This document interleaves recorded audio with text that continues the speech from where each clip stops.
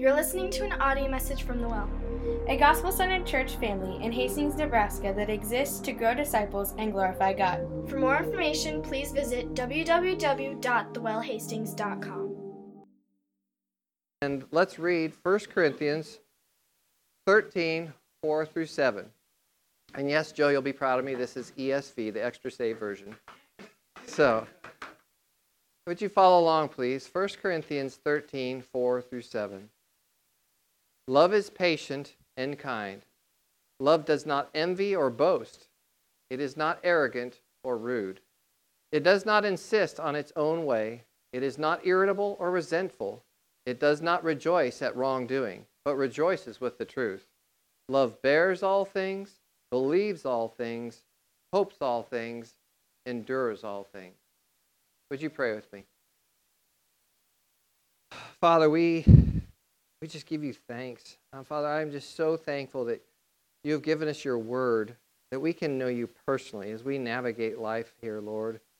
And Father, as I look at your truths from your word, I just lift up those that don't know you. And Father, my heart aches for people that are trying to navigate life without you as their guide, Father. And so we just celebrate your goodness, your word. And Father, I pray today as we navigate looking at your word, that you would speak to our hearts, that you would transform our hearts, and that you would bring us more into your image, Father. So we lift this time up to you. Would you guide, I pray, Lord, my words, my thoughts, may they bring you glory. And Father, we ask this in your name. Amen. Please have a seat. So, there are certainly lots of examples that we can use of what love is not. And we're going to start off with about a 3-minute video that I think exemplifies very well what love is not. And as you watch this, it goes pretty quickly. Hopefully, Bryce, I think, will turn it up a little bit so we can hear. There might even be closed captioning. Joe, any of us might need that, or I guess I probably do. I do encourage you to really listen carefully, though, because this is an example of what love is not.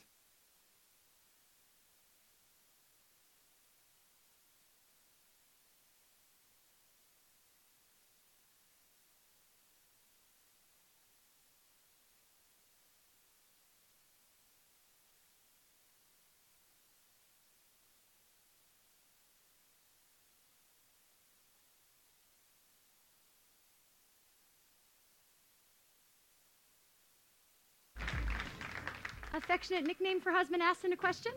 Distracted affirmative answer. Question about whether or not you completed a mundane task. Distracted affirmative answer. Sigh. Follow-up question about a small detail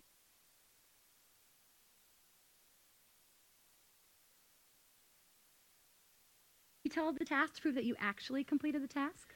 Sudden realization of what you are talking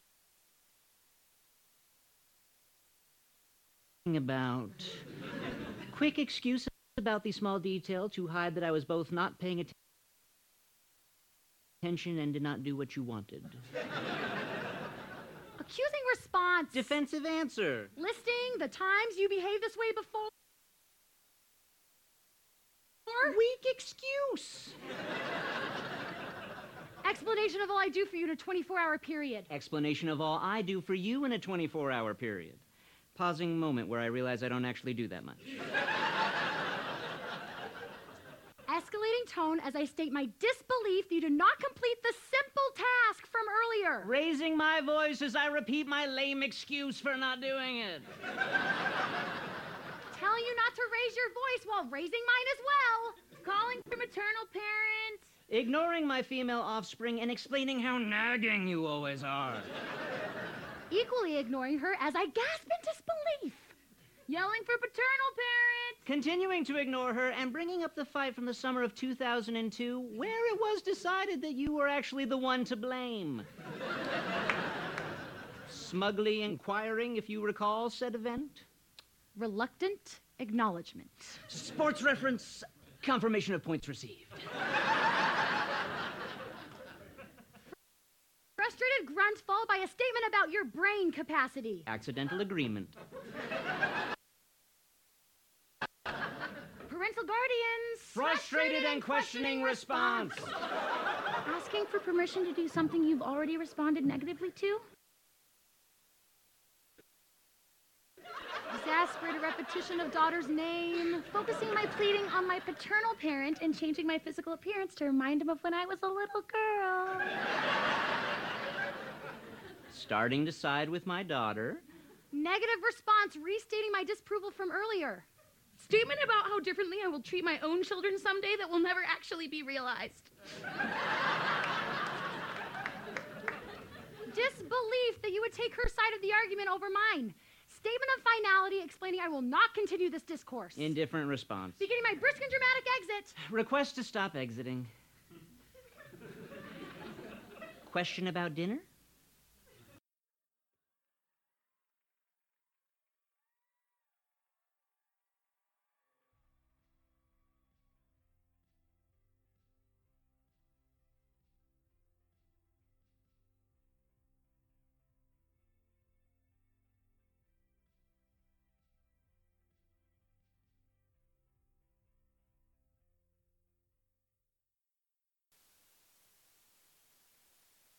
Predominantly in the male.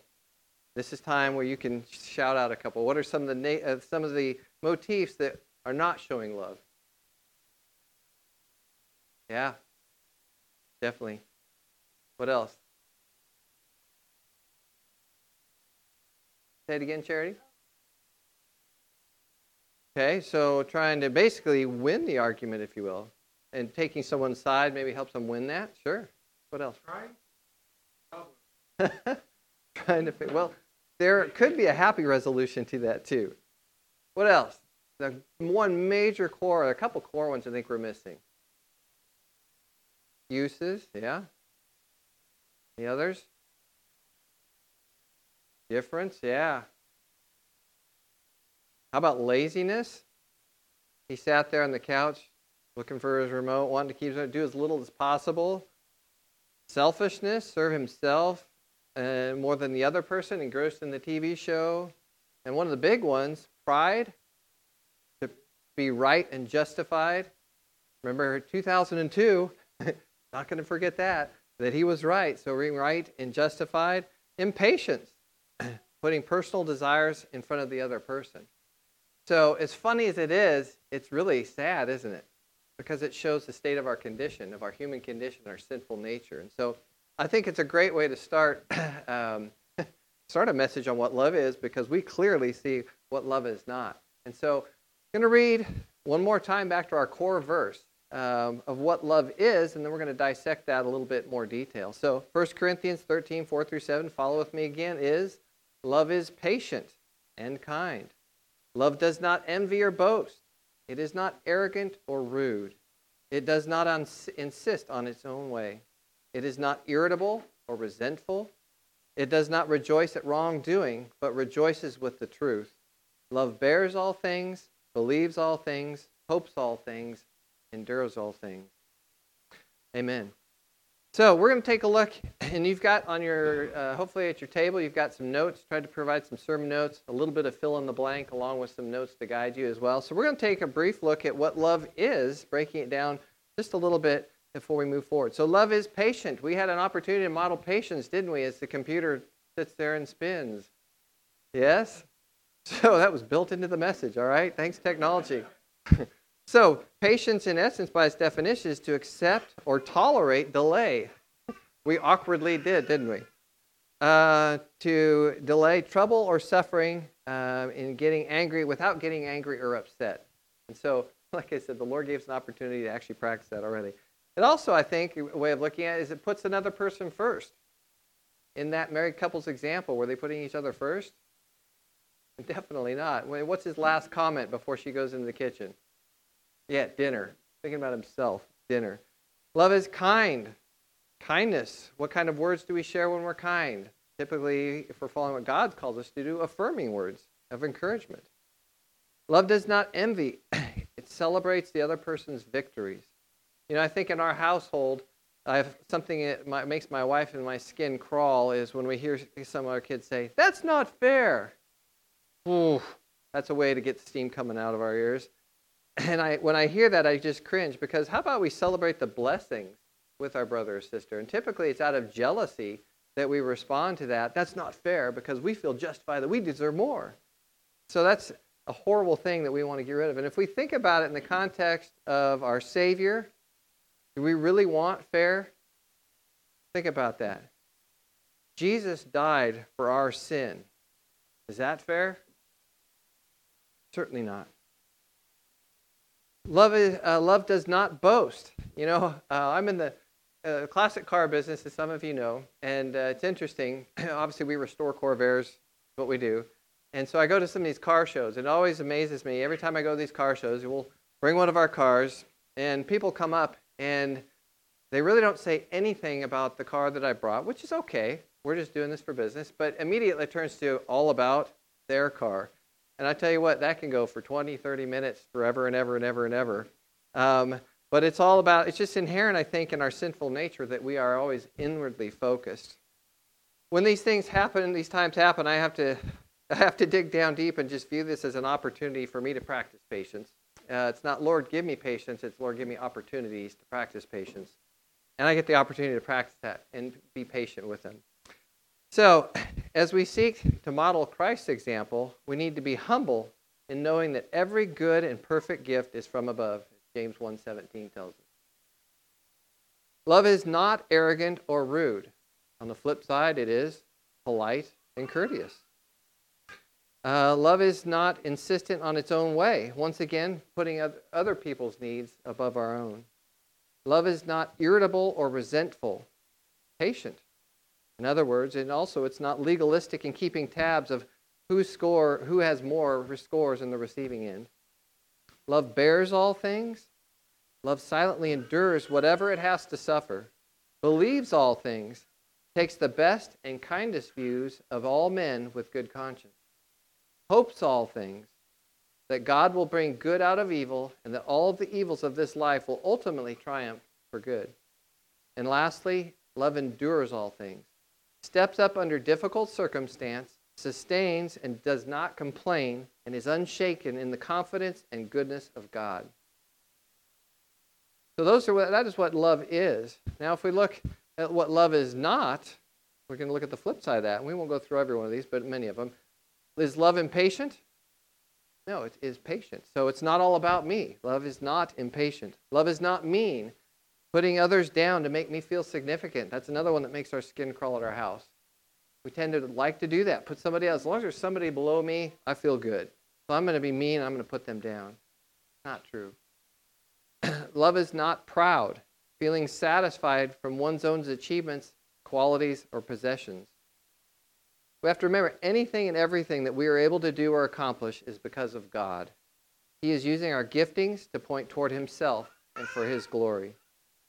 Love is not arrogant or pretentious, seeking greater importance of oneself. And love is not selfish. And the whole key in all of these of what love is not is what? Me. Correct. And the list goes on. Just turn on your TV if you need more examples. We've always joked, if you think people are naturally good, you're welcome to join us on our vacations and spend about the first hour in our vehicle, and you will not believe that people are naturally good. I love my children. However, our natural state is not good. And so, one more time, we're going to look at what love is. One last time. I'm going to read again from 1 Corinthians 13, 4-7. Love is patient and kind. Love does not envy or boast. It is not arrogant or rude. It does not insist on its own way. It is not irritable or resentful. It does not rejoice at wrongdoing, but rejoices with truth. Love bears all things, believes all things, hopes all things, endures all things. Amen? Amen. And let us not forget God's perfect example. John 3:16, for God so loved the world that He gave His only Son, that whoever believes in Him should not perish but have eternal life. And Romans 5:8, but God shows His love for us in that while we were still sinners, Christ died for us. Amen. So as we move forward collectively, a calling for all of us as Christians as we look at the Scriptures, John 15:12 says, "This is my commandment, that you love one another as I have loved you." Matthew 22:37 through 39, "And he said to him, you shall love the Lord your God with all your heart, with all your soul, and with all your mind. This is the great and first commandment. And a second is like it. You shall love your neighbor as yourself." John 13:35, "By this all people will know that you are my disciples, if you have love for one another." I think about that, just living in the world. What is the main thing I think that deters people from following the church, hearing the message of Christ? That is hypocrisy. And I think our hypocrisy is in our attitude often of others around us. Do we really love them? It's pretty hard to love people that betray you, that slander you, that do all those types of things. But they see us sin and talk badly and not love others. We know that love will speak to them if we actually share it. But I think that's one of the greatest deterrents of the gospel, is seeing people looking at us as we fall short in those capacities. And at the end of the day, we know we'll never measure up. But I think it's important that we do seek to love our neighbor. Over the years, as I continue to seek and know the Lord, I have seen how God has given me a love for people. Now, that isn't to say that I don't get annoyed by people, or to be quite honest, not really want to be best friends with a lot of people. But God has given me a heart for his people as he has called us to love one another. I have shared this story. At my old shop on 2nd and Bellevue, there's an older gentleman. His name was Gene, and he lived south of Hastings in a small town.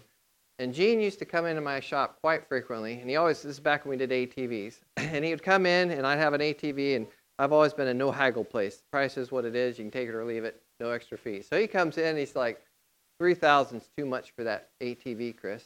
And I said, well, I'm sorry you feel that way, but I think it's a fair price. He goes, I'll give you $2,200.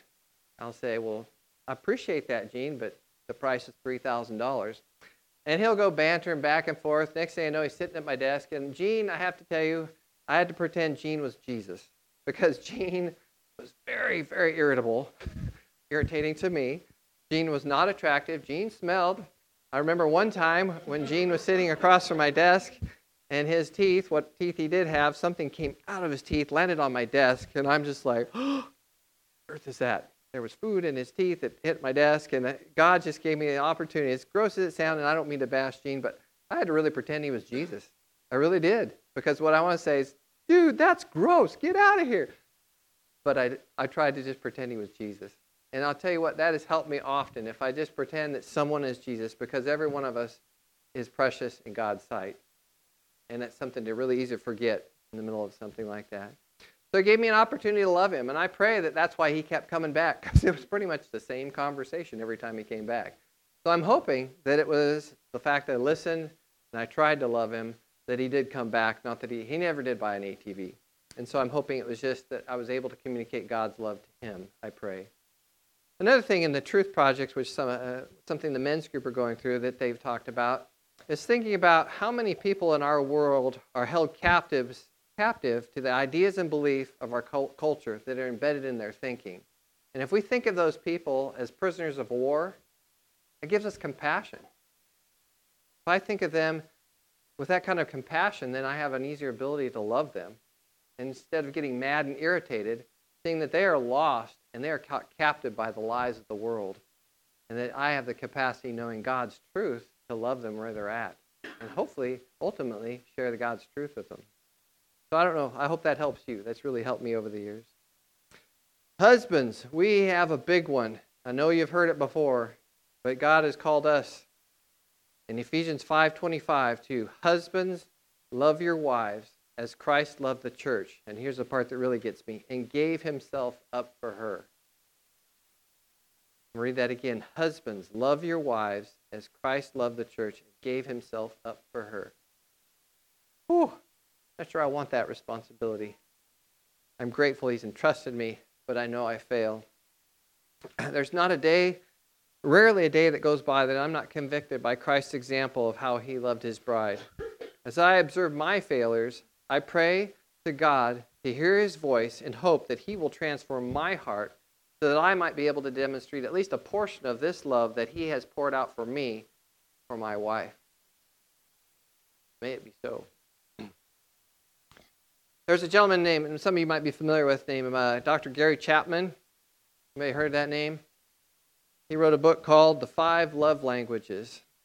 As I go through some of this, it's primarily focused on marriage examples. However, I really believe that nearly all of these concepts can easily transpose into other relationships with family, with friends, with children. And so keep that in mind. A lot of it's directed at married couples, but it can transpose into those different areas too. On an interesting side note, this book was released in 1992. And I have to tell you too, from the lips of Gary Chapman, he said in the first year it only sold 4,000 copies. Now Wikipedia tells you 8,500, so I don't know, I'm going to go with Gary. But he says 4,000 in the first year. It's been out for almost 28 years now. Over 11 million copies have been sold, and it's been translated into 50 different languages. So the reason I find that compelling to share is because God created us in his image. We desire to love and to be loved. The entire world, doesn't matter what culture you're from. And so it's a universal thing that we seek and we desire, and unfortunately without God, we're lost. And so I share that just an interesting fact. So in his book, Chapman states that each of us has a primary and a secondary love language. Dr. Chapman has found that understanding your spouse's love language, he says, quote, will change the whole emotional climate of the marriage. He talks specifically about a love bank. Our goal as a loving spouse is to fill up our husband or wife's love bank. So we learn their love languages and we keep investing into their love bank to sustain them and to make them feel important. So we have to be intentional about our deposits into our love bank, as it is an expression of love to them. Philippians 2, verses 3 through 11 reads, "Do nothing from selfish ambition or conceit, but in humility count others more significant than yourselves. Let each of you look not only to his own interests, but also to the interests of others. Have this mind among yourselves, which is yours in Christ Jesus, who, though he was in the form of God, did not count equality with God a thing to be grasped, but emptied himself by taking the form of a servant, being born in the likeness of men, and being found in human form, he humbled himself by becoming obedient to the point of death, even death on a cross. Therefore, God has highly exalted him and bestowed him the name that is above every name, so that at the name of Jesus every knee shall bow in heaven and on earth and under the earth, and every tongue confess that Jesus Christ is Lord, to the glory of God the Father." Amen. So as we look at these 5 love languages, by the way, as I present them to you, they're going to be in order of my preference, which, ironically, as God has challenged me, are pretty much the inverse of my wife's. So number 5, you can talk to her, but number 5 for her, or for me, is 1 or 2 for her, and vice versa. So he certainly challenged me in those ways. So number 1 for me, right up at the top, is physical touch. And that can range from just a touch on the arm to complete physical intimacy of a married couple. Words of affirmation, using words to build each other up. Quality time, translated, means undivided attention. When a couple experiences dialogue together without distractions, that is actual quality time. Taking time to talk and actually listen. And I think you've seen, I know Joe's modeled this before, when we take what we've heard and we share it back to that person. Because just like the guy in the show, did he really hear? Wah, wah, wah, wah, wah, wah, wah, wah, wah. So I think that's another great technique that we can share too, or we can utilize in our marriages or relationships. Number 4, acts of service. All right, we're getting pretty low on my list of things.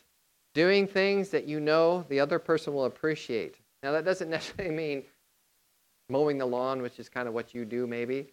It's investing into their bank. So what is important to them? This is a real struggle for me. And one thing I have learned is that it often does not include, things that naturally come easy for me. I have to really think outside the box, and I'm completely convicted all the time about this. And then the very last for me, gift giving, receiving gifts. Whatever. That's very high on my wife's list, and that's something I need to realize. It says he or she was thinking of me. Dr. Chapman also points out that to love someone for a lifetime is a choice. To love someone for a lifetime is a choice. Ever wonder why the divorce rate's so high? It's a choice. In my Bible study, in the reference to the 1 Corinthians, it says, our culture confuses love and lust. Unlike lust, God's kind of love is directed outward toward others, not inward toward ourselves. It is utterly unselfish. This kind of love goes against our natural inclinations. It is possible to practice this love only if God helps us set aside our own desires and instincts so that we can give love while expecting nothing in return. This is a stark contrast to how our culture defines love. In our culture, it's a romantic feeling that quite honestly fades away. I know Joe enjoys referencing Hallmark movies. That's all about the romantic feeling, isn't it? And I can tell you I love my wife dearly, but not every day is that romantic feeling where we push the kids off to the side and sit by a candlelight dinner and stare in each other's eyes. Yes, I enjoy that time, but the reality is that doesn't happen every day. That is a part of being married, and a healthy part, but it's not the end-all be-all. So back, I know this is when a lot of you are probably born, but in the 90s, wow, I was born in 95.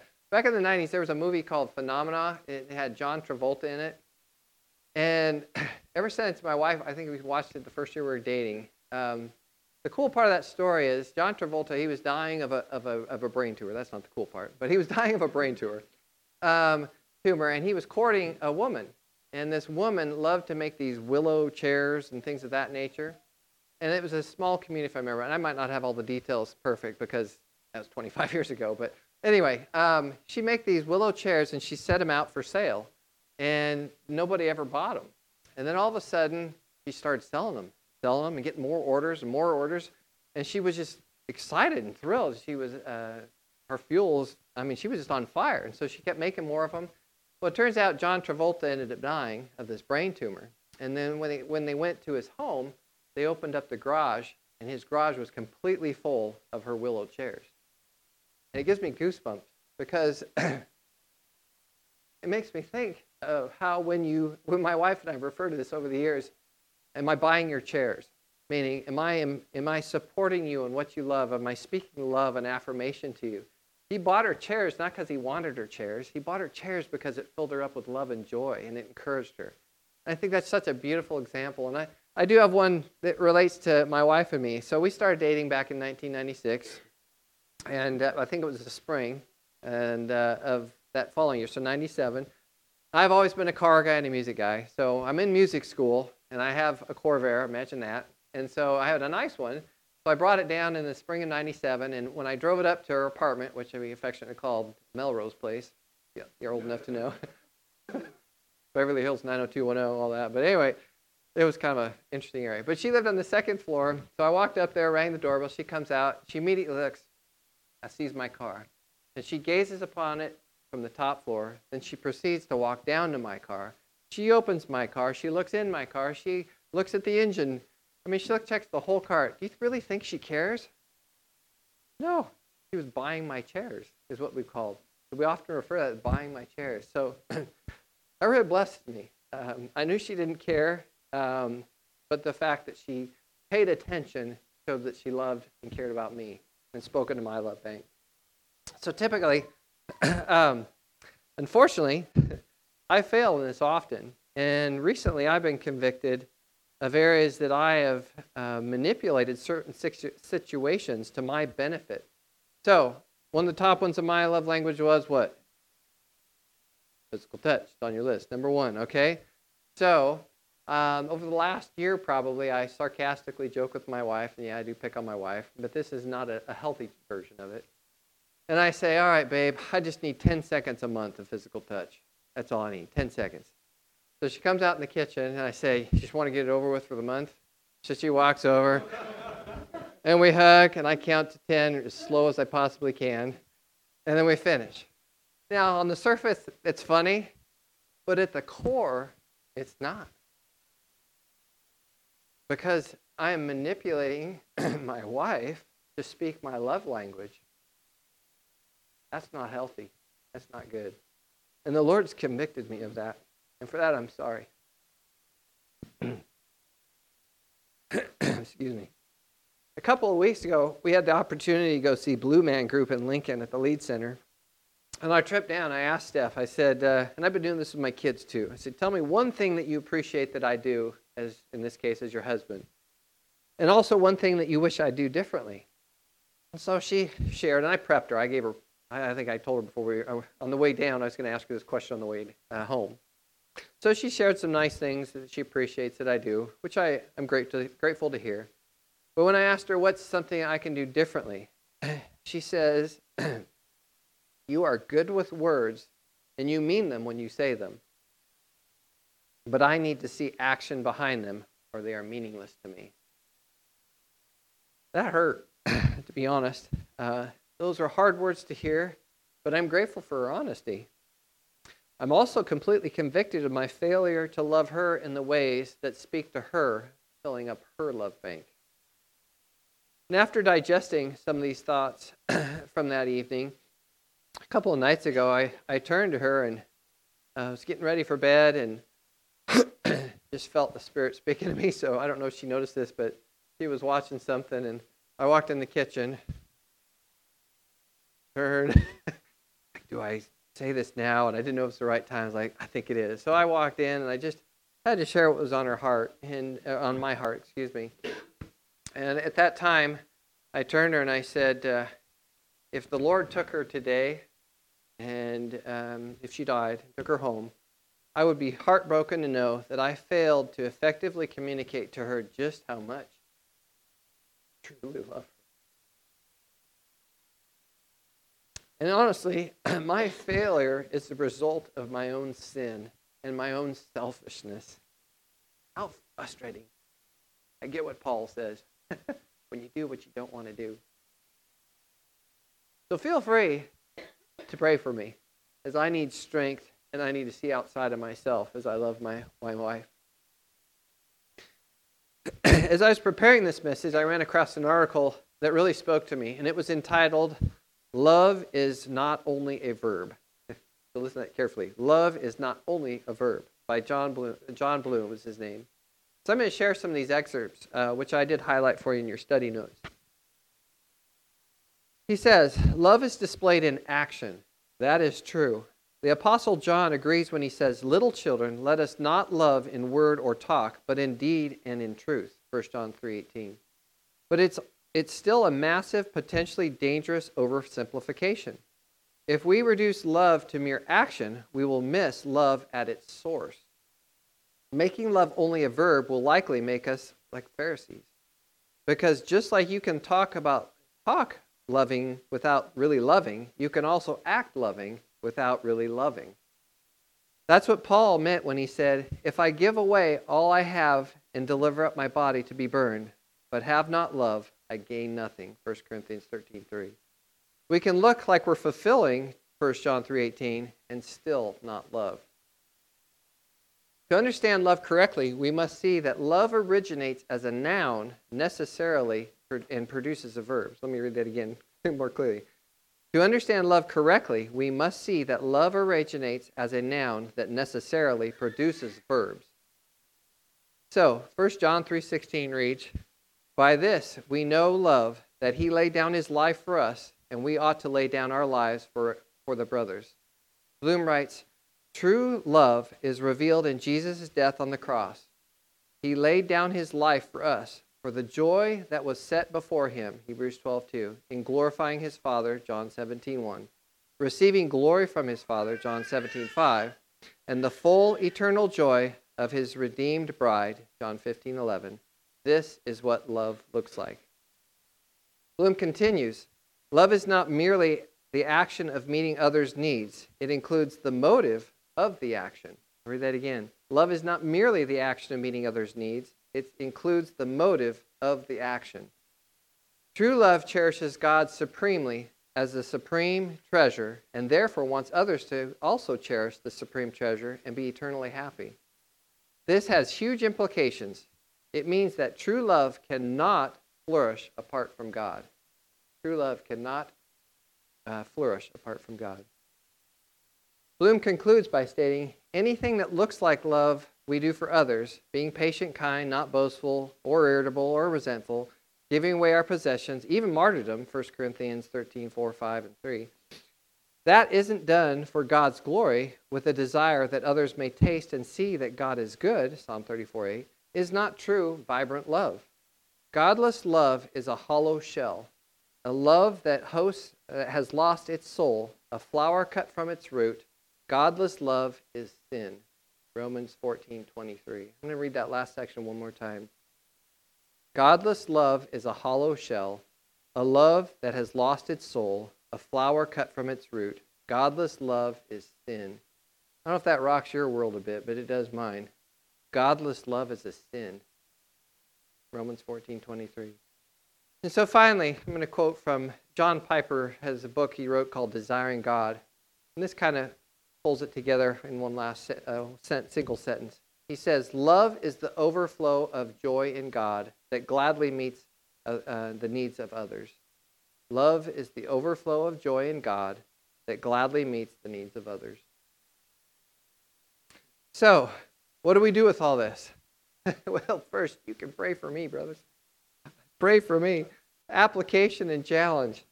I challenge all of us with this. And I believe you'll talk about it in your GCs, and I encourage you to talk about it in your GCs in a month or 2 months or 6 months or a year from now. But I have 3 application or challenges for you. And they're listed on your sheet. First is, take the opportunity in your personal quiet time to seek God's example of love by reading the Scriptures. And then, by turning to our Creator in prayer, that we will love others from a position of humility and out of love and reverence for God, in that He first loved us. 1 John 4:19. Second, reflect on the gift that God has given us in our wife, our husband, our family, our friends, our church. Pray for them and show them how much we really love them, keeping in mind their primary love languages. And last, humble yourself and ask your wife, your husband, your family, friends, how am I doing at loving you? How am I doing at loving you? So, as we've explored today, we know that love isn't the clever manipulation of doing something kind for someone in expectancy of getting something in return. Christ's life, death, and resurrection is the greatest example of love that we could ever observe. A perfect and precious model for us to celebrate and give thanks for from our Father in heaven. So if you would please, let's pray as we turn our attention towards the Lord's Supper. Would you pray with me? Father God, I thank you for the awkward yet excited position that you've given me today. Father, I thank you for your Spirit that guides us. I thank you for your Spirit guiding Joe to allow me this opportunity. And Father, I just pray that your words, that the truth from your word would speak to each of our hearts. I pray that for myself, Father. And I pray, Lord, that these words that were spoken that come from your truth would not just be something that goes in my ear and out the other. Lord, that I'd be aware of how to love my wife, my family, my friends, my church, you, my Savior, better, Lord. So may this just be the start of a transformation, Father, in our hearts to love each other better, which ultimately brings you glory, Father God. And so, Father, as we turn our hearts and our minds now towards communion, Father, may this be a time where we just reflect and give it over to you, Lord, our sin, our brokenness. May we just realize that you have paid price, an unfair price for our advantage, Lord God.